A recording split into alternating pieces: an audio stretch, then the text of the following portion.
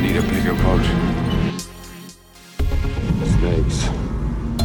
Why did it have to be snakes? Life, finds a way.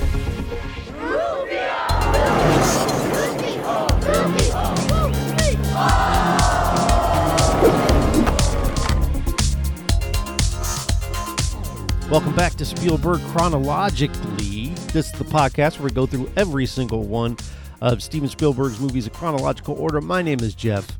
He over there, my co-host, is Eric. Hey, how's it going, Jeff? It's going well, you know? It's going well. Fantastic. Well, let's talk about Munich. We watched Munich from 2005, a rated hard R. It was quite the violent film. Of course, directed by Steven Spielberg, starring Eric Bana, Daniel Craig, and a host of others. Oh my God, the cast on this thing. Like, yeah, it's unbelievable. Yeah, Jeffrey Rush, a guy, Ciarán Hinds, who I've seen in a billion things, but... yeah, I actually Googled it this morning. It's Ciarán Hinds. Kieran. I Googled how to pronounce Culkin. it. Yeah, he was, God, I just watched him. He was in this miniseries called The English, which is on Amazon right now with Emily Blunt. He was Julius Caesar in Rome. I don't know if you ever watched that on HBO. It's a fantastic 2-season series from like back in the early 2000s. Oh, I remember that, yeah. Yeah, he's in all sorts of stuff. He's always showing up as like, I don't know, the big bad, you know, or a henchman of some sort. But yeah, he's fantastic. I often get him mixed up with that guy from Deadwood, who's also like the hotel owner in John Wick. Oh, I get those two flip-flopped a lot. Madsen, what's his name? He's in American Gods. Let me find his name because it's going to drive me crazy. Like they're both kind of getting older now. Ian McShane. Yeah, the two of them. Yeah, I get them conflated a lot. But now I've got a lock on Kieran. After this movie, I've got a lock on Ciarán Hinds. I'll be able to identify him going forward. So okay. So, had you seen Munich before? No, I had never seen Munich before. For whatever reason, I don't even know if it really made a blip on my radar when it came out in the theaters. Like I've always kind of vaguely known in the back of my mind that it existed. Mm-hmm. And it's always just been one of those films that I feel like I should watch. And it's 3 hours long. And I just was like, it looks kind of heavy. And I just have never gotten up the gumption to watch it. It's kind of like, I know I've mentioned this in the past, but another on that list is The Aviator, which I know you hate, so you don't have to go into how you hate it. But can I please? No. But there are these like kind of big, more epic films, you know, that sometimes I just don't get around to seeing. So this fell into that category. So yeah, this is the first time that I've watched this film. How about you? Oh yeah, first time for sure. I think I'd heard the name, and I didn't know. We kind of entered an era now where I'm not really sure that I know any of these films were directed by Steven Spielberg. I mean, going forward, I'm just going, oh, that's a Spielberg movie? Okay. So, because I just kind of fell off the map, and I don't think I'd ever been like a Spielberg guy. I'm going to watch Spielberg films until starting the podcast. So about this time, I kind of fell off on what is and what isn't Spielberg. Something would go to the theater, and I'm like, oh, that was Spielberg? You know, like Minority Report is a perfect example of a movie I'd seen before, and it wasn't until, like, really just doing the podcast, I'm like, oh, that's Spielberg.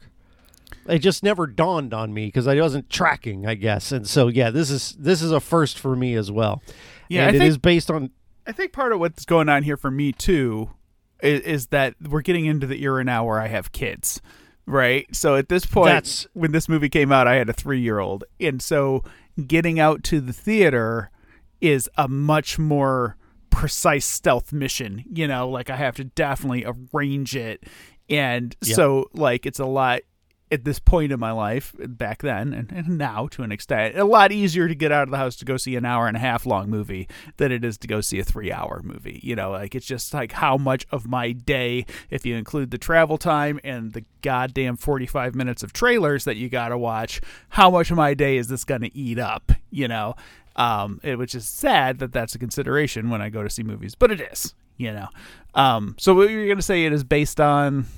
I was gonna say it's based on a true story, but you kind of made me think. I'm like, yeah, I'm dating my wife at this point, right? And then we get married in 2006, and then I'm just not going to movies in the same way.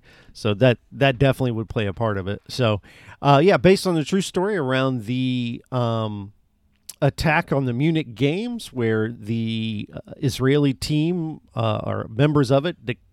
The movie doesn't really, for someone who doesn't really know the event that well, it didn't give me a lot of context. Like, are they part of just like one team? Who are these athletes? They're really not, the victims of the original attack are not really expounded on well. No, they are so, okay, going into this, I didn't 100% know what the movie was about. Like I knew that it involved the attack on the 1972 Munich Olympics, right?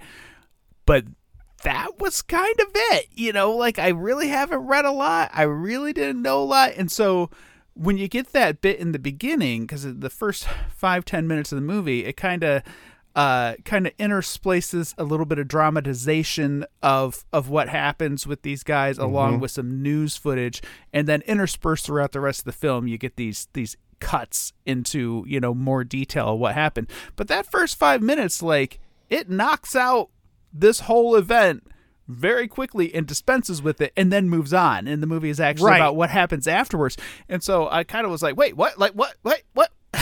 What happened now? Like, I'm like, they are burning through what would probably make a fantastic film, right? Like, yeah, absolutely, a big bummer of a film, but yeah, I mean, there's definitely enough material there to do a full like hostage movie film. So for those that aren't hip to it and those that didn't know, just very quickly, the Israeli team is at the Olympics. A team of Palestinian terrorists burst into their apartments in the Olympic Village, and this part of the story, at least, is definitely true. Like, this absolutely happened. Right. Take some hostage. A long standoff ensues. They demand a flight at the airport. Everybody makes their way out to the airport. Everyone is killed. Like that's kind of all the detail you get at the beginning of the film. The terrorists and hostages alike, all gone. Right. And like, I know, like, generally speaking, when you have the Olympic Games, you have lots of more than just what look like one room full of people of the Israeli team. Like when the Olympics take place, you see the country walk down. It's usually a lot of people, multiple teams. Like, you got gymnasts and you got swimmers and this was just like, here they are. And I do feel like, even though the attack on Munich is the backdrop for the story that's going to be told, I really felt like it didn't honor what happened and honor the victims in a way that I could be like, oh, like, understand what this meant to the world at that time and what this meant to this Israeli nation and the Arabic nations at that time. I mean, like, even though it's not the story they wanted to tell, I wonder if it could have been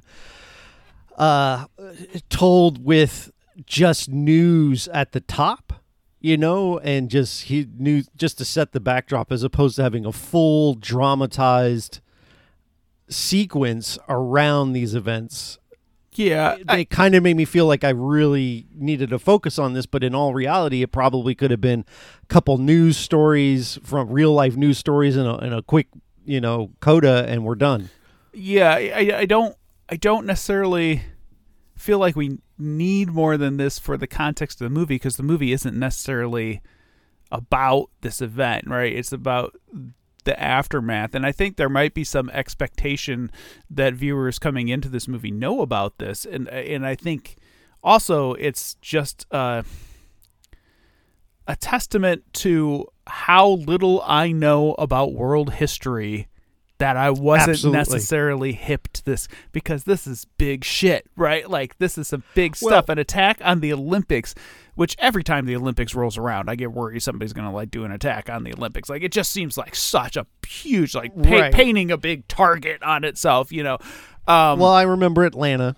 Yeah. Because I was alive and watching the Olympics at that time. But how old were you in 72? I was born. Like, this happened Okay. like right as I So was born. You So. wouldn't know, right? And I wasn't born. So that would be why, it's sort of in the distant past. to Yeah, me. I do remember the general culture of terrorism in the 70s. It kind of trickled off into the backdrop of the Cold War in the 80s. Like, I definitely remember seeing the newscasts about, like, skyjackings and, this one attacking that one, and it like that back and forth that kind of is portrayed later on in this film. Like, I remember some of that stuff, but this specific event, I'm not terribly knowledgeable about. In fact, I think the only context I had that this happened at all was from the bits and pieces about this movie that I've caught over the years since its release, right? Like, I just don't know about this. It hasn't been relevant. It was never taught in any classes I was in. Yeah, so it was very interesting place to start the movie. And of course, now I've gone back and read like a lot of the history of it and so on. But yeah. Yeah. What did you feel about the guys? Like, I'm pretty sure this is all dramatized, but the group of terrorists are coming in, and there's just some guys. Oh, you want help jumping the fence? Not even thinking about it. Sure. I wonder if, like, are those guys real? Like, if they're at the house, or like later on they see the news, like, oh shit, whoops. Yeah, I didn't research to see if those guys were real. I just thought it was kind of like a funny and interesting touch just to humanize the whole thing. But I mean, like, stuff like that happens, Yeah. like Timothy McVeigh is going to stop for gas on the way to the Oklahoma City bombing, and people are going to interact with him. Like stuff like that happens. You just don't know who you're dealing with on a day to day. So yeah, I thought that was kind of funny, and I didn't know, like, all of a sudden, like, when that happened, I was like, oh, is the movie going to be about these guys? Like the guys that helped him over the fence? No. Yeah. No, the movie's not about those guys. It takes a long time to get to Eric Bana, who's our lead, because it shows other families. You watching the news, and they don't ever come back up again, But eventually, we get to Eric Bana, whose wife is pregnant, and I don't understand why. So the overview, there's a small team of people that are collected by, I believe, the Israeli government to go out and assassinate those responsible for this attack.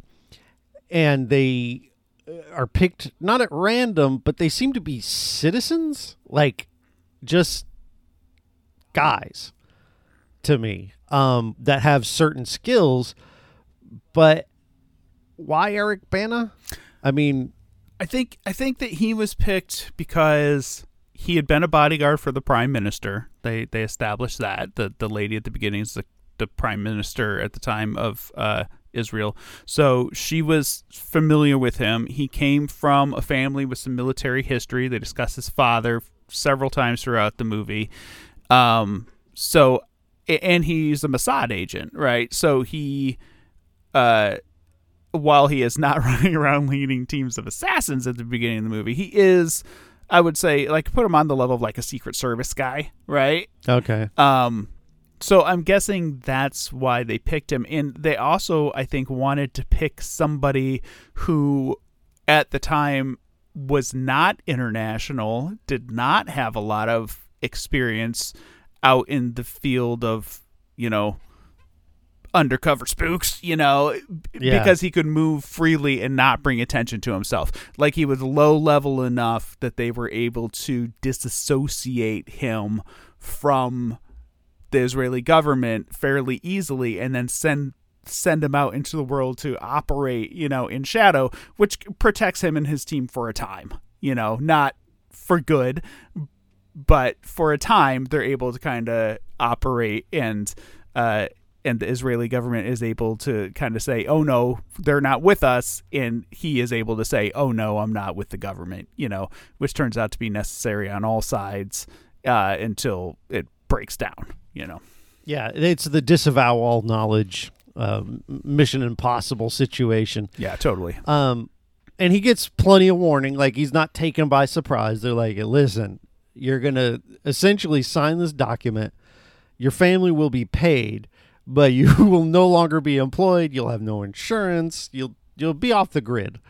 And he is joined by a team of 4 individuals, one of which was Daniel Craig, who I didn't know was in this movie. No, me either. Looking exactly the same as he does now. Yeah, Daniel Craig's awesome. I was like, does he look young now? My wife was like, no, I think he's kind of just always looked a little old.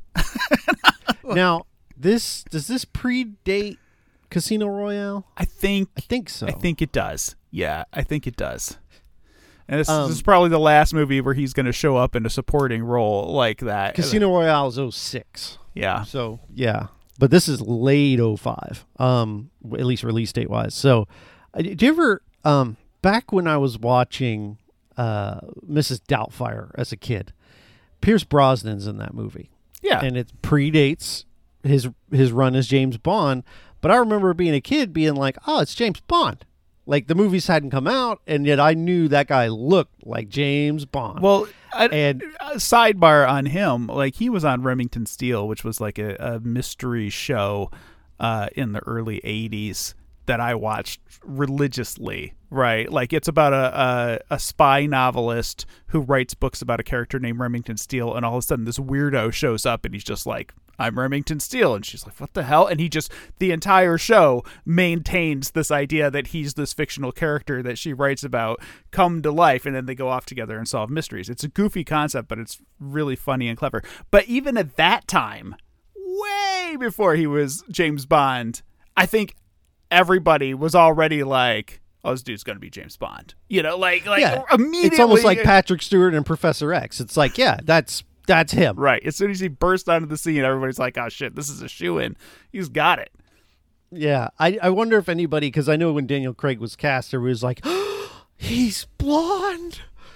But, And now he's like among the best Bonds in history. Yeah. I am definitely in the Pierce Brosnan camp. That is my Bond. And a lot of people like who love the entire run are like, what? He's the worst. I'm like, but he's mine. Like, when I went to the theaters to watch James Bond movies, it was Pierce Brosnan, But anyway, that's a sidebar. He's also joined by Kieran, what's his name? Kieran Hines. Kieran Hines. Jeffrey Rush plays Ephraim, and there's one more who's like, is that Robert?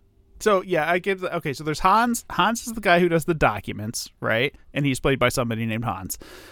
Kieran Hines is the guy on the team who basically comes along after them and removes all evidence of their presence. Like, he's almost like their own built-in cleaner, right? He's the cleaner, He's the cleaner. James Bond, Daniel Craig, is more or less the driver and the muscle, right? Like, I don't think he serves. And then they got a bomb guy who is in charge of making the bombs, as it turns out, kind of poorly. Yeah, he's trash. like nothing goes right. Like, everything he touches goes wrong. Well, I mean, he eventually admits he's not a bomb guy. Like Yeah. He comes in like right out of the gate and says, I make toys. And then eventually, like, after so many bombs go wrong, he finally breaks down and says, I don't make bombs. Like, I'm trained to disassemble bombs. I'm trained to be the guy that goes into a bombing and takes the bomb apart and keeps it from blowing up. They just put me in here because they figured I knew enough about bombs. So, like, the entire time as things are going wrong, he's making excuses for himself and, you know, like, oh, they must have changed the label on the explosives and this and that. It turns out he's not a bomb maker. He's, like, winging it, you know? It's the plastique distributor. Right. So yeah, it's a pretty fun, tight little team, and then Jeffrey Rush is like their handler who shows up on occasion and gets mad at them about stuff, because they kind of go off script, you know, more than once. Yeah. And as I said, this is a hard R. The sequence at the beginning is shown in all its gritty detail. One of the bombs goes off, and there is Guy everywhere. That sequence is unbelievable, like just jaw dropping. I really like it though. When I texted you and said this is a nutty ass movie, that's what I was thinking of. Like they're gonna assassinate this guy, and so he's in the center room. And they put a bomb underneath his mattress so that when he lays on it, the weight will activate the remote, and they'll have a little light come on the remote, and they can hit the button and blow him up. And then Eric Bana is in the room next door on one side, and then on the other side, there's these newlyweds. And the whole thing is crazy suspenseful, because Eric Bana's out on the balcony, and he kind of meets and chats with the newlyweds briefly, but they're, you know, like making out and getting ready to go do newlywed things.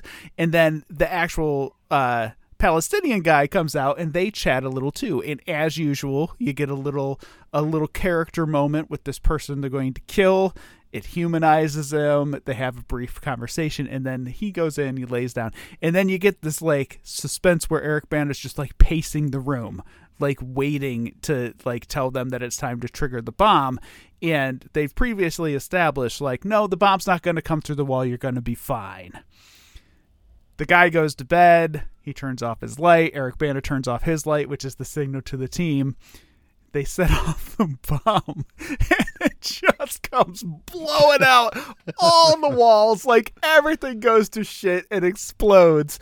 And so Eric Bana's kind of like in recovery mode, and he's stumbling around, and there's smoke everywhere and fire, and it's just a total mess. He realizes he has to go check if his wall came in, the newlyweds' wall came down too. He's got to run over there and check. And so he runs through the room where the guy was on the bed, and like the guy's torso is on the ceiling fan. And like his guts are like hanging down and like spinning on the ceiling fan. I was like, Jesus Christ, man. Like, holy God. You know, like we've seen Spielberg do gore before, like in Saving Private Ryan to an extent, but I think this is like the hardest we've seen him go as far as this sort of thing goes. And you know, it's all to effect, you know, like the whole point is making these people confront what they're doing. You know, like that's one of the big themes of the movie, is not being able to get out clean, you know, the psychological toll of what's going on. Well, not only that, but the whole, like, there is Eric Bana. You said he's Secret Service and this has his backgrounds, but I get the feeling that he's never actually taken someone's life before starting into the process, because the first guy they kill, they're very much like they have him at gunpoint. They have the bomb guy there with him, and neither of them really want to do it, but they eventually do. My question is, why not have Daniel Craig go in? Because he has no problem. Oh, yeah. He's just like, bang, bang, bang, bang, done. Like, yeah. Why aren't we just shooting them all? What's the problem? Why are we doing bombs? We should just guns. We should just use guns. But one thing that this movie did that I think no other Spielberg movie has done for me is really hit this Hitchcock level of suspense filmmaking. This feels kind of like a Hitchcock movie. It reminds me of a bad Hitchcock movie called Topaz, because Topaz takes place in 1969, and it's this sort of war drama. It's nowhere near as good as this, but the atmosphere, the cars, all of that, it just really gives credence to the level of authenticity that this 1972 and this movie creates.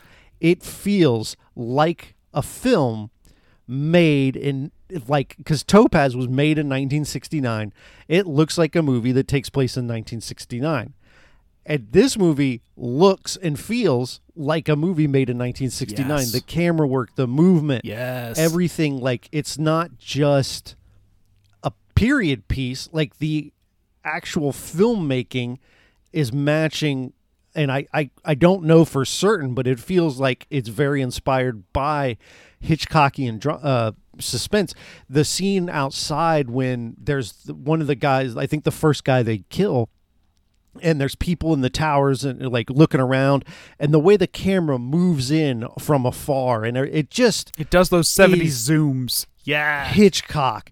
And there's a scene where the one guy's on the phone, and then there's a couple outside, and the phone kind of zooms in, and then the whole sequence with the bomb in the phone and the little girl going upstairs and them stopping it is Hitchcock 101. Like, it really hits that Hitchcock on the head to me, which is what made it feel like I was really enjoying that aspect of it, because Topaz is garbage. Go back and listen to that episode. It's a bad movie, but this is what it would have looked like if it were good. Like, is how I feel.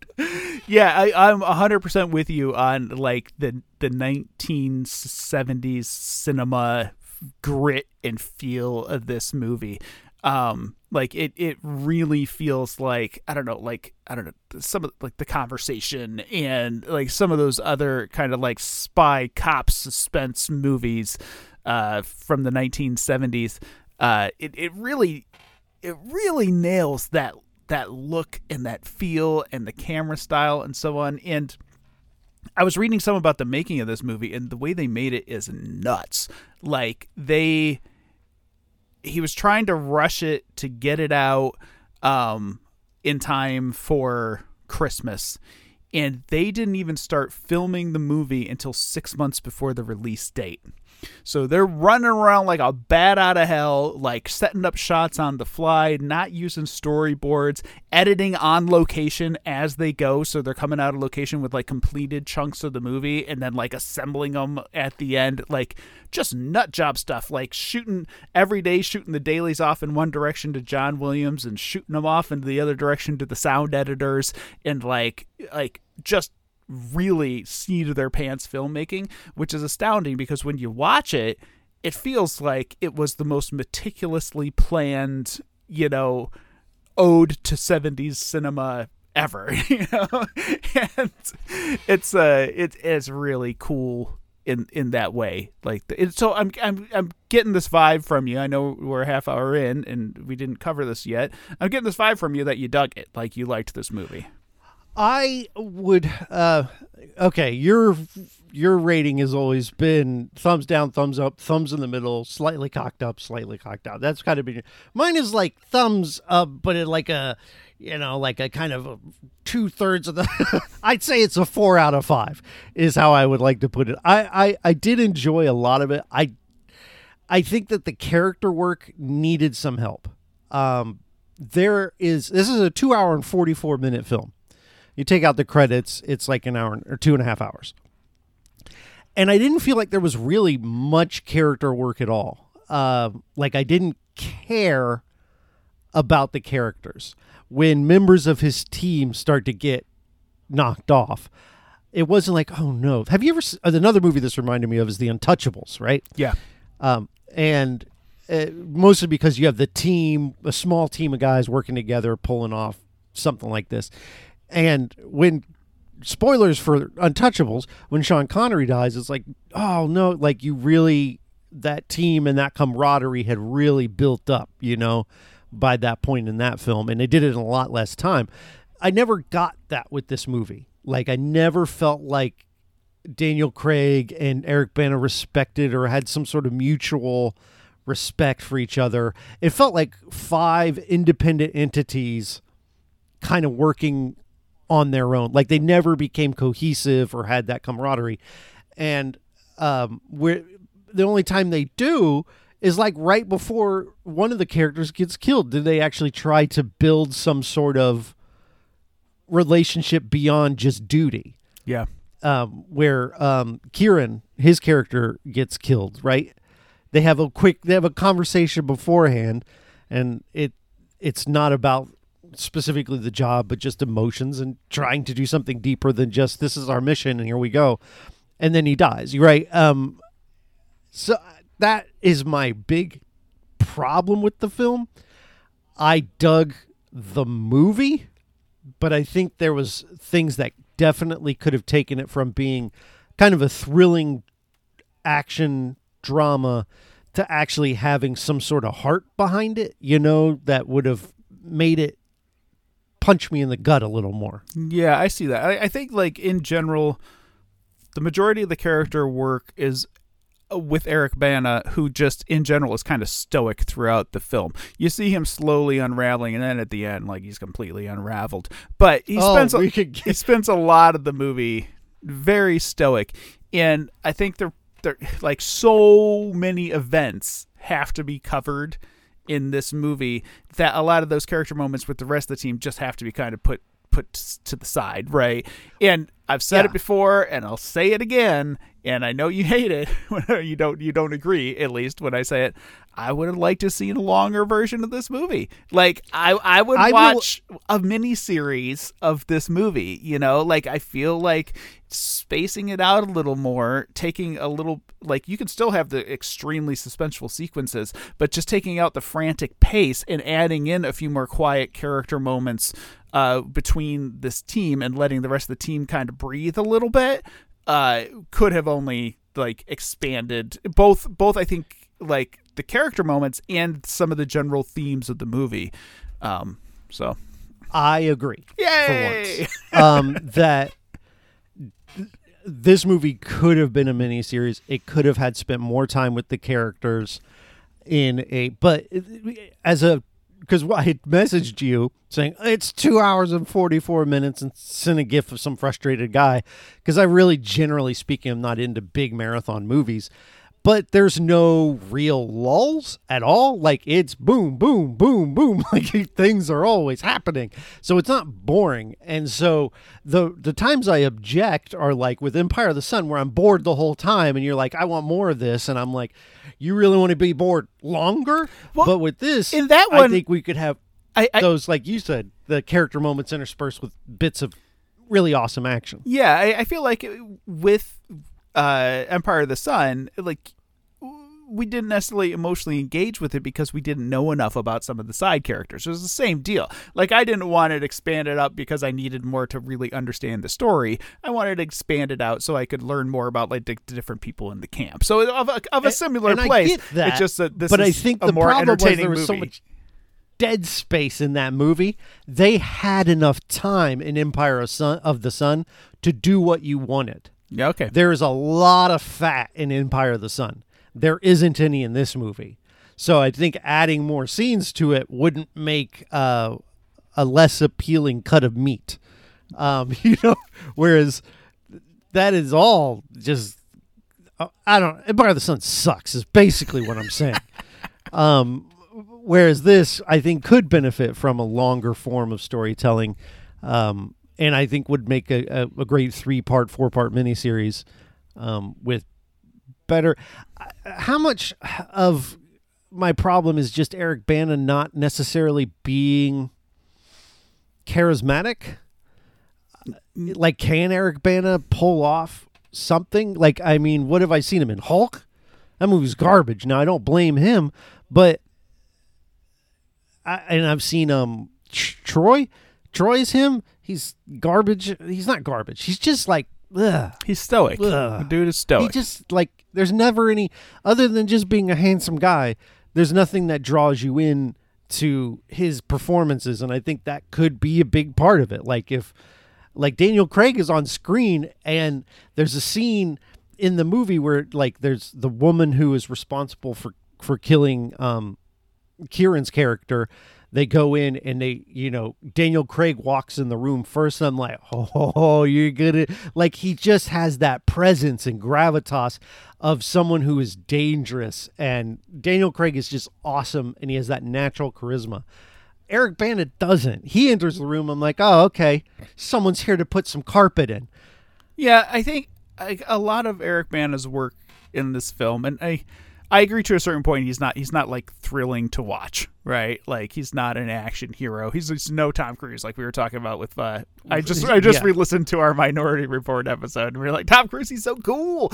And He's cool. You kind of get on board with him doing awful things because he's Tom Cruise. With Eric Bana, I feel like a lot of his performance in this movie is internalizing what's going on to him. So you have to really kind of carefully watch around the edges of his performance to see his kind of like him shoving the emotions down and internalizing what he's doing, you know, like you were talking about the initial assassination and how like they're both kind of flipping out and they don't really want it. Those are the moments where I feel like he shines. The moment where he's pacing around the hotel room waiting for the bomb to go off, you know, like, and you just kind of look at his fingers, kind of like he's doing this like finger wiggle because he's super nervous.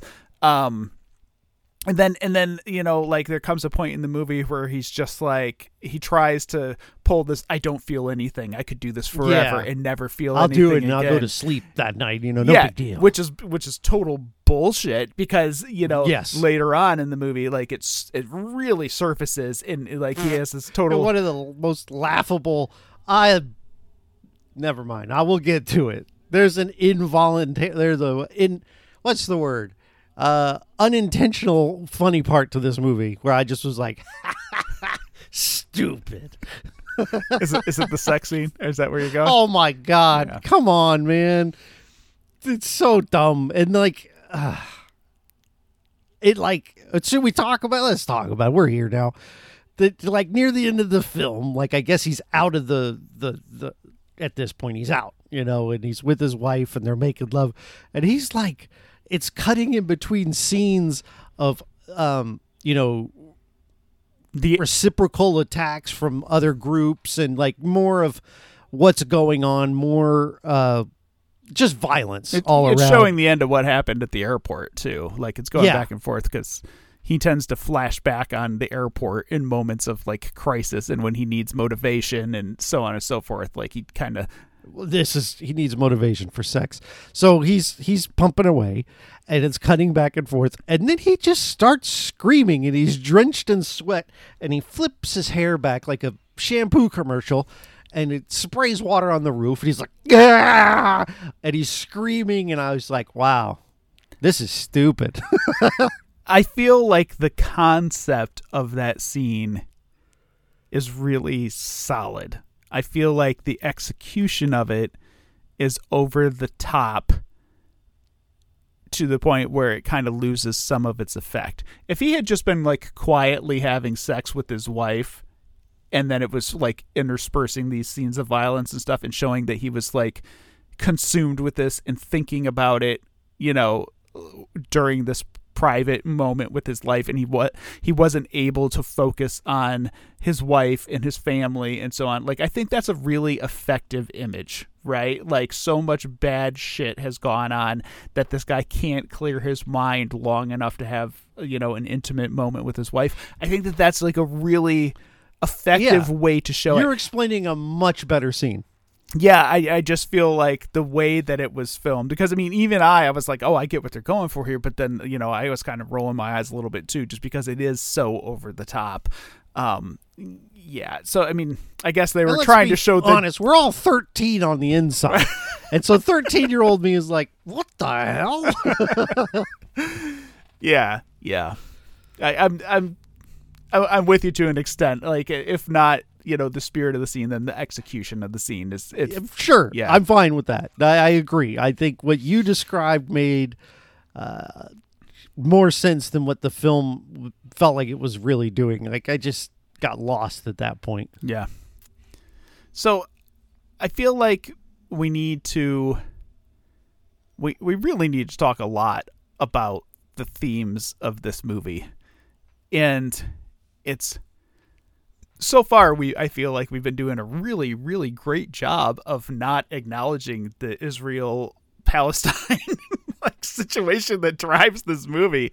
Right. But that is, you know, what drives this movie. And, you know, particularly at this moment in our history here in the United States, bit of a prickly topic, right? Like, there is a lot of talk about anti-Semitism and, practices of Israel and, people just going on camera screaming "Free Palestine" in YouTube videos. There's a lot of talk about this right now and a lot of different opinions and takes on what is historically a very long-standing, not likely to get solved anytime soon geopolitical mess, right? Like there's just no way about it. No matter what your opinion is, no matter which side you fall on in this situation, I think everybody can acknowledge it's not simple, it's not easy, it's not going to get solved anytime soon. It just goes on and on and on and on. So I feel like while this movie is specifically about Israel and the Palestinians, I also feel like it's very possible to lift the themes of this movie out of that context and plop them down on any geopolitical conflict because they resonate regardless. Like you could take the themes of this movie and put them on the United States after 9/11. You could take the themes of this movie and plop them down into the inner city of Chicago with gang warfare. Like the whole idea of violence begetting violence and, the futility of the cycle of violence is not specific to Israel and Palestine, right? And I also think like that's one of the big pieces that I took away from this movie. Like it's about the futility of one side taking revenge on the other side, which then takes revenge on the other side, which then takes revenge on the other side. And, it's like a hydra. Each time you cut off a head, 8 more spring up in its place, like they actually say in the movie, like, worse guys are taking the place of the guys that we're killing, Yes. And they're more angry now than they were before because we killed these guys. And so it just escalates and escalates and escalates. And more than escalation, it perpetuates. It just goes on and on and on and on. And the cycle is very hard to break because all of these human emotions are tied up in it, and the need for revenge, but also like kind of conflating that idea of revenge with security. Like we need to have this response so they know not to mess with us anymore. Mm-hmm. And then, what happens then on the other side when they say we need to have a response so they know not to mess with us anymore, and how that just keeps going and going. And like, I thought for such a stellar suspense spy action movie, it did a remarkable job of putting that theme forward. Yes. Like I think you really have to not be paying attention to this movie to not grasp on to that theme in this movie, because it's really what the movie is all about. And not so much. I think, like, when the movie came out, there was a lot of controversy, right? People are like, he sided with the Israelis. And, of course, Spielberg is a Jewish guy, and so, But then other people were like, he sided with the Palestinians. He allowed the terrorist moments of humanity, And so they were angry, and everybody's angry, and everybody's going back and forth. And I think that a lot of that really misses the point that it's, while the film is based in this real conflict, it's really more about humanity and tribalism, and this never-ending fight that goes on back and forth between factions, and how violence begets violence and so on. Yeah, and you mentioned the tribalism. There's a lot of like, you're doing this for your nation, Israel, and one thing I should say, I obviously don't have a horse in the race between the two nations. I felt that it was balanced. I didn't feel like it was like, despite Spielberg being a Jewish man, having it slanted one way or the other. It certainly focuses on the Jews or the protagonists, but I felt like there are those humanizing moments with the Palestinians, and like there's moments where they get to speak and say, look at what Israel has done to us, and it's very much like we're not the only ones to blame here, like Hitler would be, right? Everybody, like Hitler's terrible and all the way through, he's the bad guy, you go get him. But from the Palestinians' point of view, it's like, we've been hurt too. And so as coming at it from that, I felt like it was very balanced, at least in my white guy opinion. Felt like it seemed fair to me. It'd be interesting to get someone who's from that background to give their opinion. Now, the other thing you had mentioned was like the violence begetting violence, and he is at one point like, well, it's time for you to get out. People are like, you should get out. Like, people are starting to ask for your name and your information. People are wanting to start assassinating you. You got this little girl at home. Time to go. And he's like, we still got 4 more to kill. And he's like, yeah, but every time you do, someone else pops up, like you said. So he's just going to be perpetually doing this because you're never going to win.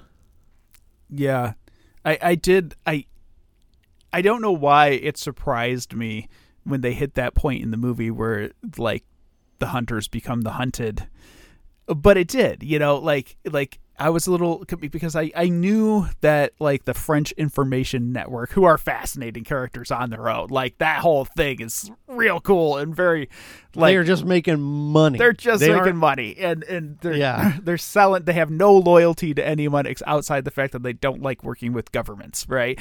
And so like the movie is about is working with them to get information on where these Palestinian leaders are, but like very little stopping to think like, oh, we're giving up our own, every time we meet with these guys, we're giving up our own location. They're learning more about us and who we are and where our families are and so on. And right. These guys very openly say, we have no loyalty. Like, we do not have loyalty. We will sell information. And Eric Bana has loyalty to them. He is asked many times by his government to sell out his sources, and he never does. Yeah. So that whole dynamic of like this interpersonal relationship, like you can tell the guy Papa actually has an affection and maybe a sympathy for Eric Bana and what he's doing and what he's trying to achieve. But, he's also very clear-eyed and, like not at all confusing in his messaging that, there is no loyalty here until the very end where Eric Bana kind of like retires and gets out of it, at which point he says, no harm to you is going to come from me. Like at this point, like, but that felt like an empty promise. It did. And not because he says, I can promise you this, no harm will come to you or your family from me. That doesn't say I'm not going to sell your information to someone who will harm you. That's how I took it. Like, it gave Eric Bana and myself no peace that that was not a promise that would make you feel cozy, because afterwards he's like, no harm will come to your family from me. Goodbye. Yeah. Click. Yeah. It's like, oh. Well, yeah, like getting involved in one of these back and forth like this too is like, you will have no peace for the rest of your life. Like organizations like this, or in general, geopolitical vendettas have a long memory. The United States just last year took out that dude who helped plan 9/11. That was 21 years or 20 years after it happened. We sent that crazy missile onto his front porch, or like took him out on the balcony. Like memories are long as far as like spy stuff goes. And the enemies that they made were not just the Palestinians, because there's this web of other countries' involvement. And so as they're going to do these assassinations, it's like, oh, wait, the KGB is here. Oh, hey, were those guys CIA? Like, who are all these people and all these different factions involved? And at one point somebody said to him, you killed a KGB guy at that last one. And I was like, damn, so like who knows how like the tendrils of revenge are spreading throughout the globe based on your action when you're doing these things, So yeah. The other thing I had is like, how come they never questioned the quality of the information they were given? Like they're buying the information, and I always got the feeling like they're giving him names he doesn't even ask for. Like, who is this really? And then there are questions later where he asks their handler, "Hey, are these actually the people that planned the Munich attack?" And the guy doesn't really answer. He says, well, that guy did something else, right, but he was a bad guy too. Yeah, they're bad guys, but not necessarily the guys, right? Yeah, and you get the feeling at the end of the movie that Eric Bana, who has essentially ruined his life, he's going to be living in fear the rest of his life. Like you said, he can't have sex without thinking about terrorism. And now what was it for? It wasn't even for what he thought.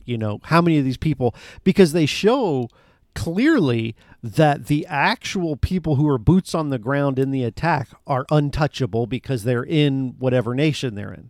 Yeah. Palestine. Yeah. And so they can't actually get these people that they know are the ones who perpetrated the attack. And so they're getting all these planners. But how, like, I have the feeling none of them, like, we just got this guy, we lied to him and told him that this is what we want. And we're able to put this thing out there that's sort of risk-free for us because we don't know who that is. He's working on his own. Our hands are clean. And, like, that's kind of like, if you doubt one of the names, then you have to doubt them all. Yeah, yeah. And I think if you set foot into that world, you have to make the assumption it's going to follow you home sooner or later. Like, look what happened to the Dutch assassin lady, right? Mm-hmm. Like, she was kind of a gun for hire, and I assume she showed up in that hotel with a list of her own, right? And Eric Bana's primary target number one, but she had some secondary targets to go at too. And they were willing to go off script, right? And just to get revenge on her, just for taking out one of their own. So, like, she was not a political target. She was not part of, the revenge for Israel against Munich, right? She was an independent operator who got hired to do a job, and now those people are coming after her on a personal level. And so, like, how much of that are you creating through your actions too? Like, how much is our KGB's family over there planning to come and get you? Like I said, it's a web of revenge that you're spinning, and you're going to end up sitting in the closet holding the gun, freaking out at every little noise. Sleeping in the closet because you cannot get peace after and being part of in that this was world. This bomb guy being killed. Like, at the end of the day, it's just him and Daniel Craig left. Which is, kind of interesting because Daniel Craig was the most violent of them all. He was like, let's just go get them, which makes me wonder if he's still employed by the government. Like, he seems like the kind of guy you'd want to keep around if you're wanting to do murder. Yeah. So I agree. I think it does open up. And then a lot of it makes you question patriotism. Yes. Like, not like we talked about. I just edited our Krakoja episode, and his patriotism is like loving where he's from, loving his home. But there's a difference between that and loving your government. Like, you're fighting the government's vendetta.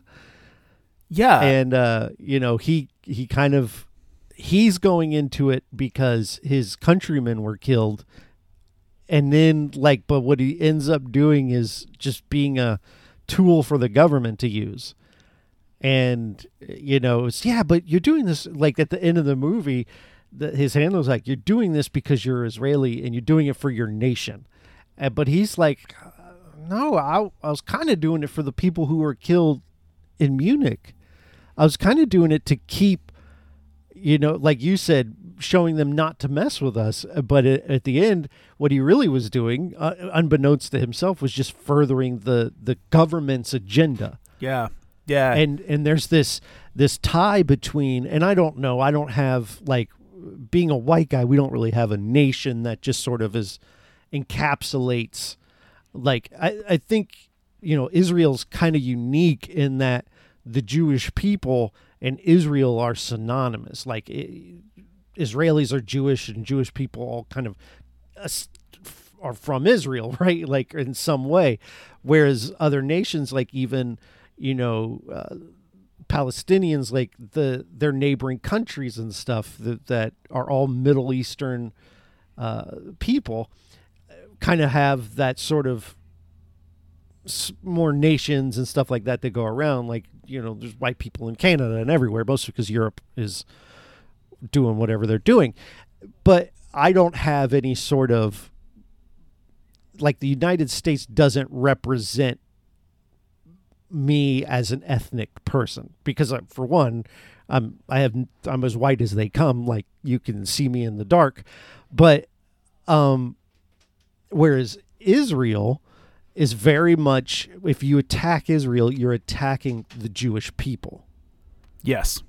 And so there is that sort of identity that gets wrapped up in Israel as a nation that I don't think other people groups really have, right?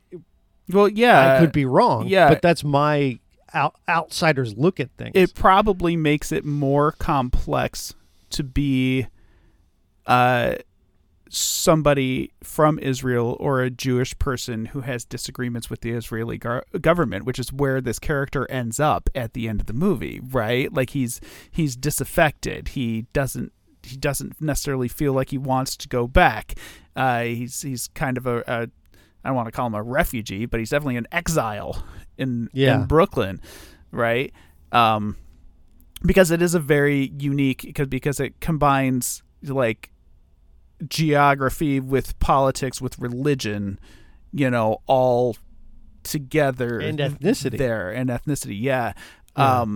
And I think they're probably, like, in the Middle East and some of the Arabic nations, there are probably other nations that similarly have that cocktail of identity, but as United States citizens, we don't have that, and therefore it's kind of, like, more difficult for us even to, like, wrap our head around what that is. Never, like, we're, as a white guy, you're never gonna see me out there fighting for my race.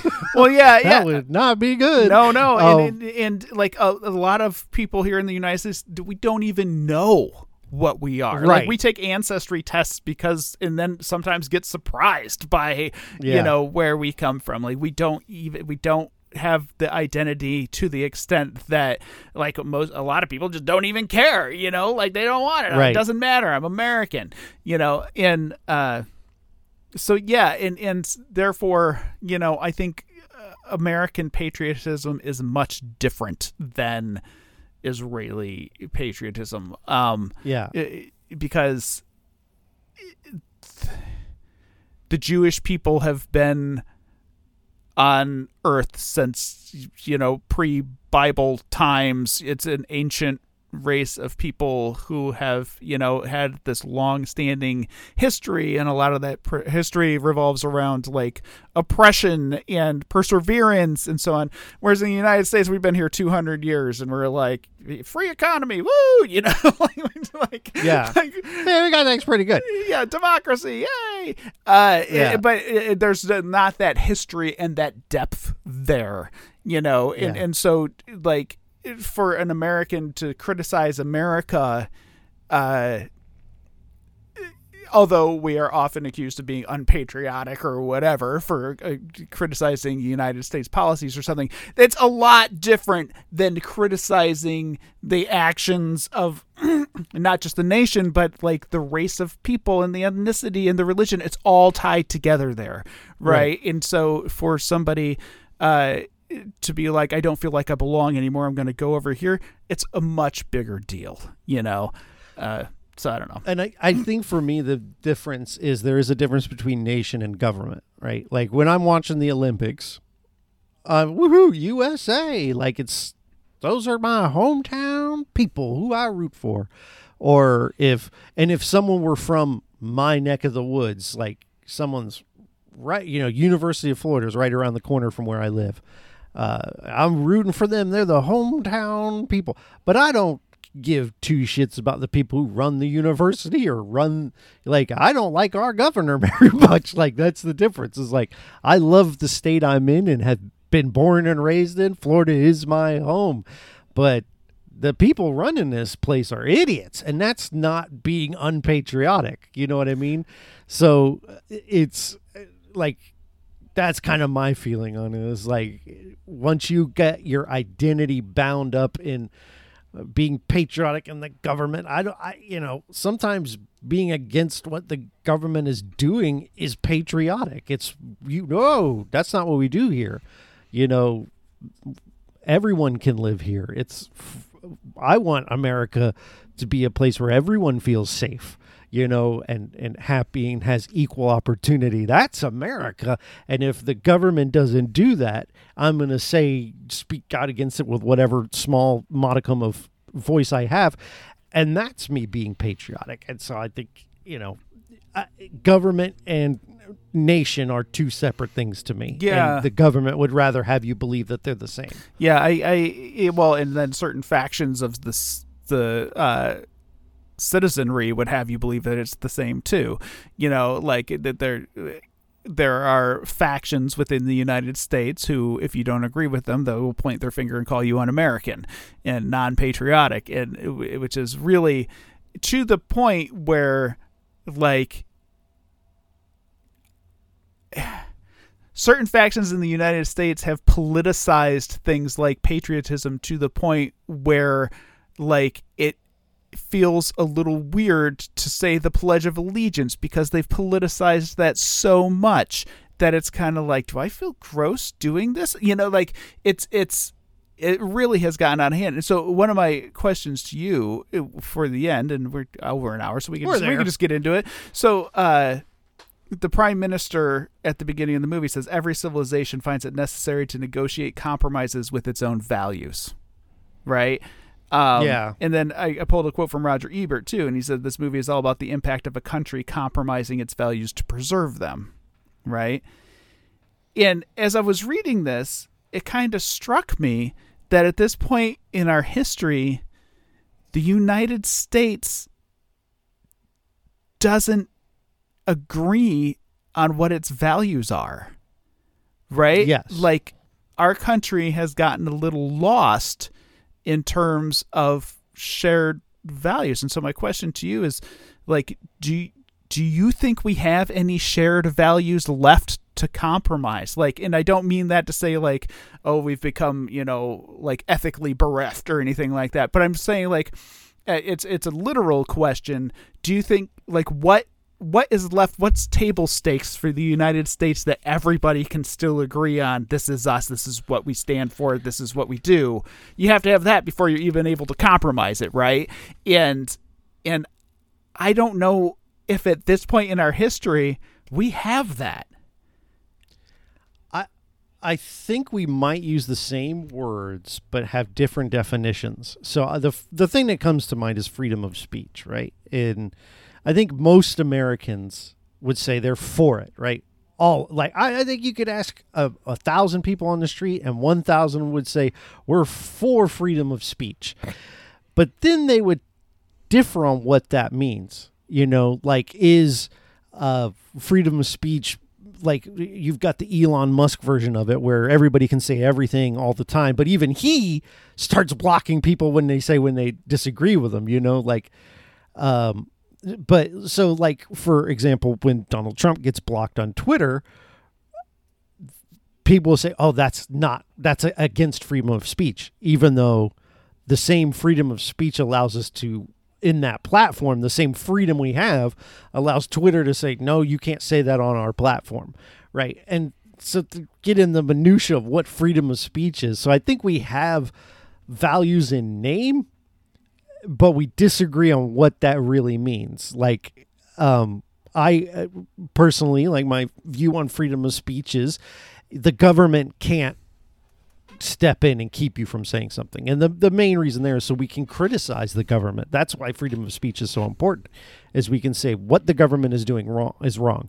And we should never have to worry about going to jail for what we say. That being said, you still have consequences for what you do, just not necessarily legal ones. I think of the Charleston, was it Charleston? Where was the guy who drove through the protesters? There was the white nationalist rally. Yeah, I know whatever. the thing you're talking about. Yeah, and there was someone that worked at a grocery store in my town who was fired when they found out that they were there, and everybody was like, "That's an attack on freedom of speech. He has the right to go there and, to say what he has to say." And I'm like, "Yeah, he has the right. He's not going to go to jail for going there and being racist, but he still has consequences for what he says. Freedom of speech doesn't mean you can say whatever you want and get away with it. If you go up to someone and insult their spouse, they're going to kick your ass. And you know what? You deserve it. Like, it just, you're just not in legal trouble. And that's what, to me, but someone would say, no, I should be able to just fucking go on Twitter and say racist shit or misinformation, and I should be able to do it, but no, you don't get to. You can say it outside, Yeah. You don't get to use. But I kind of got in the weeds a little bit on freedom of speech, but that's kind of my point. Is like, I think the only thing we have left that I think maybe people would all agree on is freedom of speech, saying we should be allowed to say what we want. Yeah, but I think you're right, though. I think that's like a microcosm for the bigger problem. Like, every tenet of American identity is either disputed or under attack, right? Give me your tired, your poor, your huddled masses. Fucking build a wall. Like every single piece of American identity is under dispute, and it makes it feel very weird when you do have those moments of patriotism, because I'm like you. I still have feelings of patriotism. I was, born in the United States. I was a Boy Scout. God and country, all through my childhood. Like, that's instilled in me, but it feels hard to be loyal to a country where you don't necessarily know what you're loyal to at this point.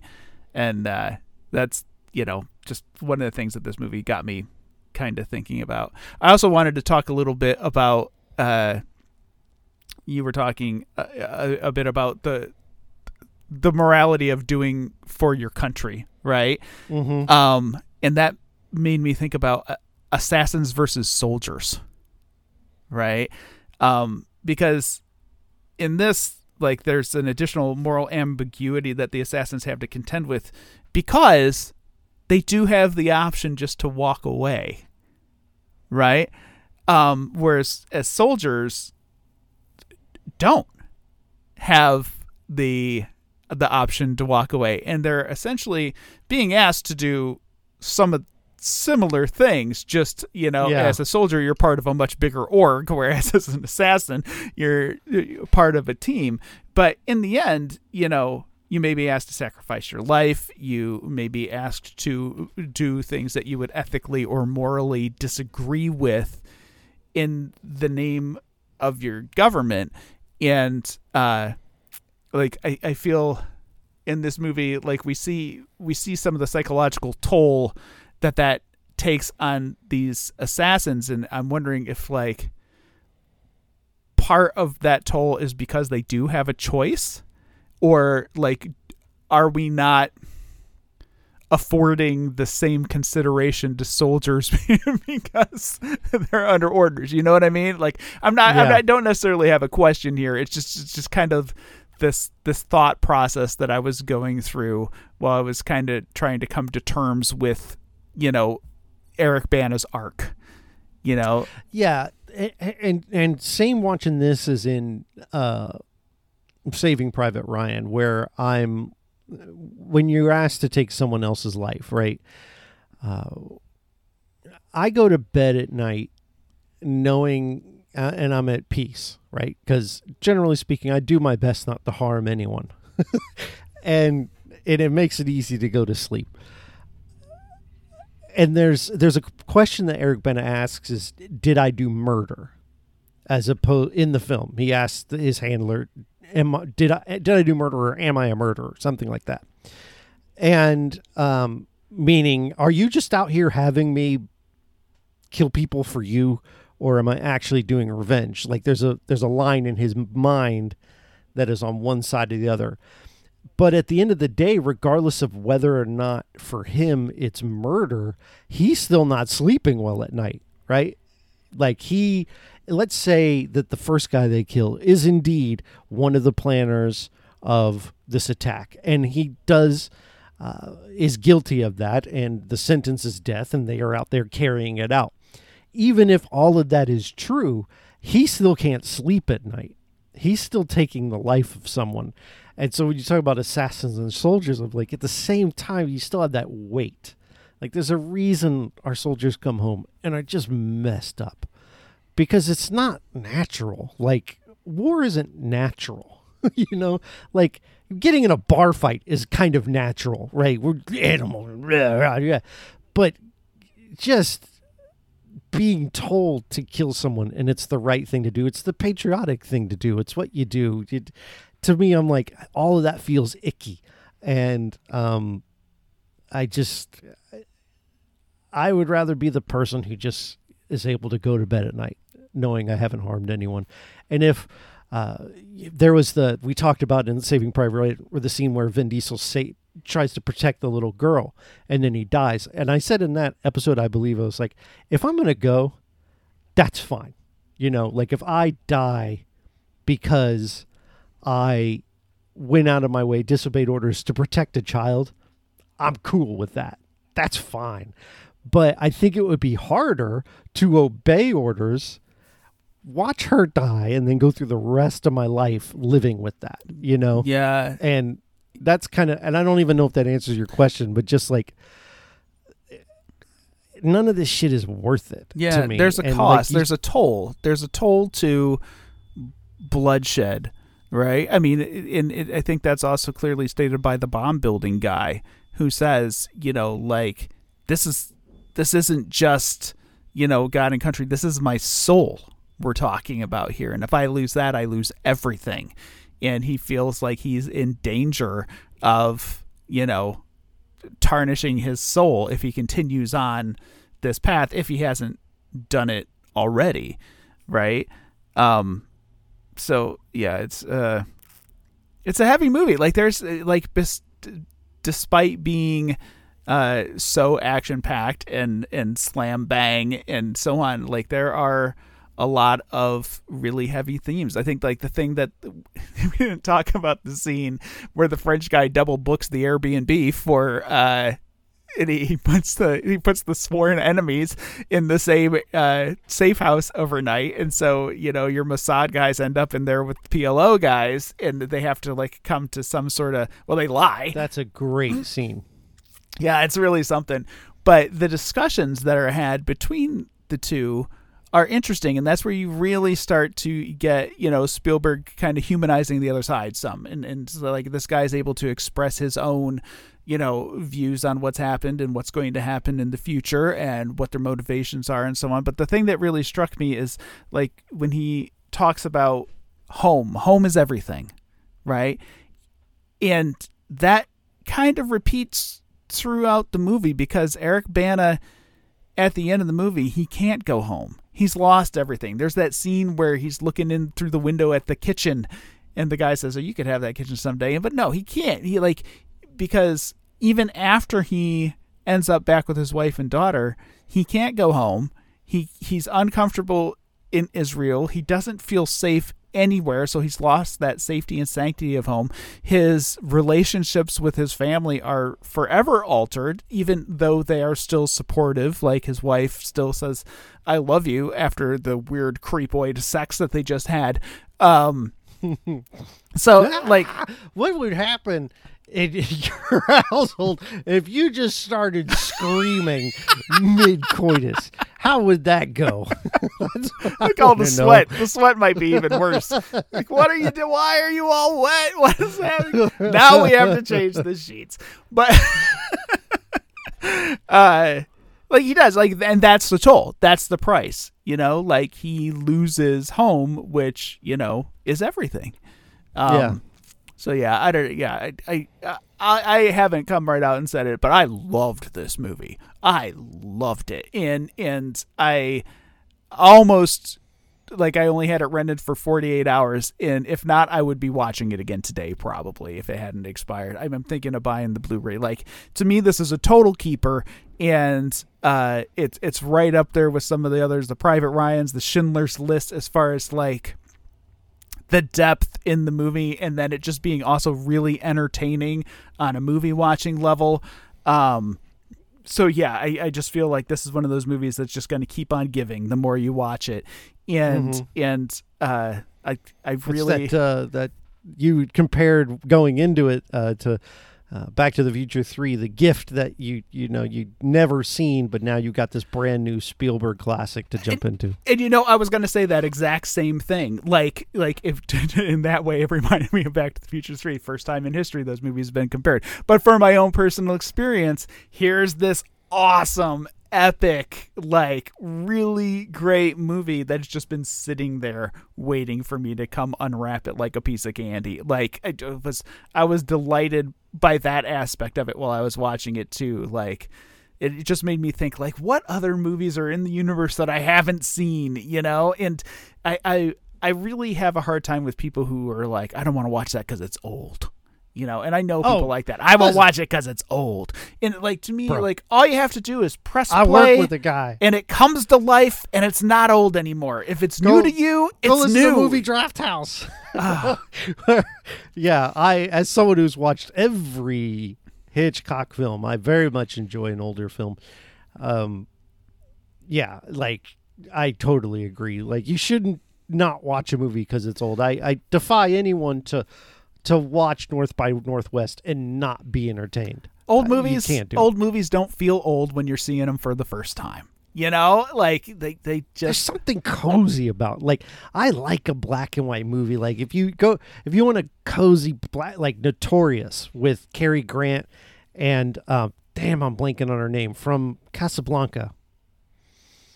She's in a bunch of Hitchcock movies, and I'm blanking on her name. Anyway, it's called Notorious. It's really good. There's something cozy about older movies too that I like. I absolutely agree. Mark hates because I make him watch them over on the Movie Draft House, where you can hear one guy who hates old movies watch old movies. And this movie isn't particularly old. It's like 18 years old, but still, nonetheless, it feels like digging up at a gold nugget. Oh, Munich you know? isn't old. Yeah, No, yeah. yeah. To me, this feels, even though it has that feel of a 70s film in the way it's the filmmaking, it's still nice to look at. Like, it hasn't got that grain, which I actually like. I like a nice 90s, 80s grain. Like, when I put on Kickboxer with Jean-Claude Van Damme and I see that grain of the time, it's wonderful. Yeah. So, yeah, old movies. We'll do some old movies at some point, which, you know, I guess we did. Yeah, we kind of did. Jaws is old at this point. So what do we let's kind of wrap on Munich. I think we both enjoyed it, maybe me a little more than you, but we both agree there's I would give it a thumbs up. A lot coming out of it. You raved about it. I think, you know, I enjoyed it. It's not going to be like in the top 5 for me or whatever, but or top 10 maybe even, I don't know. But I think it's a good movie. Yes, we'll wrap on it. Cool. So 2 thumbs up from the chronological duo. What's coming up next then for us? Dear God. All right. So let's see how long that lasts. We're going to watch our final, well, maybe not final, because we'll be circling back around to this series again at some point. But the most recent Indiana Jones film, Kingdom of the Crystal Skull. Ooh, I've only watched it once. I did not go back to see it again. And as we discovered through this podcast, I'm not exactly the biggest Indiana Jones fan. Like, if it isn't Last Crusade, I just don't care. You know, This is one of those, like, how do you go from this to that sort of movies? I'm kind of like, hoping it's one of those transitions that- where it's like, dude, like, you just made this. How did you poop out that, you know? Oh, dude. That's Hitchcock in a nutshell. Oh, my gosh. Like, Topaz, seriously, is truly one of the worst films he's ever shot out, and it's late in his career. Anyway, so if you want to listen to more of me and Movie Draft House, wherever you get your podcasts, also my new podcast is starting up in just about a week or no, it's already started. It started yesterday. You should check out 10-week pro wrestling crash course where I teach Elliot all about wrestling. He knows nothing. You can find Eric on Twitter at Eric_Hodder. I'm on Twitter at Podcast by Jeff. You can go to GamingNexus.com for all your video game reviews. That's where Eric writes. You can check out his YouTube channel, Eric Hodder. Anything else? You know what we never say is that we actually have a Twitter account for the show. It is Oh, not yeah. the most active, but we do like respond when people like say things to us, and we announce each show and what it's about. So that's just at Spielberg Chronologically on Twitter. Yeah, I haven't been tweeting as much since the takeover. Yeah, me And either. I just kind of been like, I don't really want to support this guy. Yeah, I've been very disengaged with it as well, but I have been. I might have to create a TikTok. Jesus, no, please don't. I don't know how else to promote things if it's not Twitter. It used to be the simple, safe place for me to be, but now, not anymore. It's So, fraught. It is fraught. Yeah. now, what was the movie you said you wanted to do a bonus of recently? Super 8. I think Super 8 would be a good bonus. And What year did Super 8 come out? I don't know, but we're also circling mighty close to the point where we're going to have to bring Elliot back for some more Jurassic Park action. Like, remember we postponed that until we got a little closer to it in terms Super of 8 is 2011. And then Jurassic World.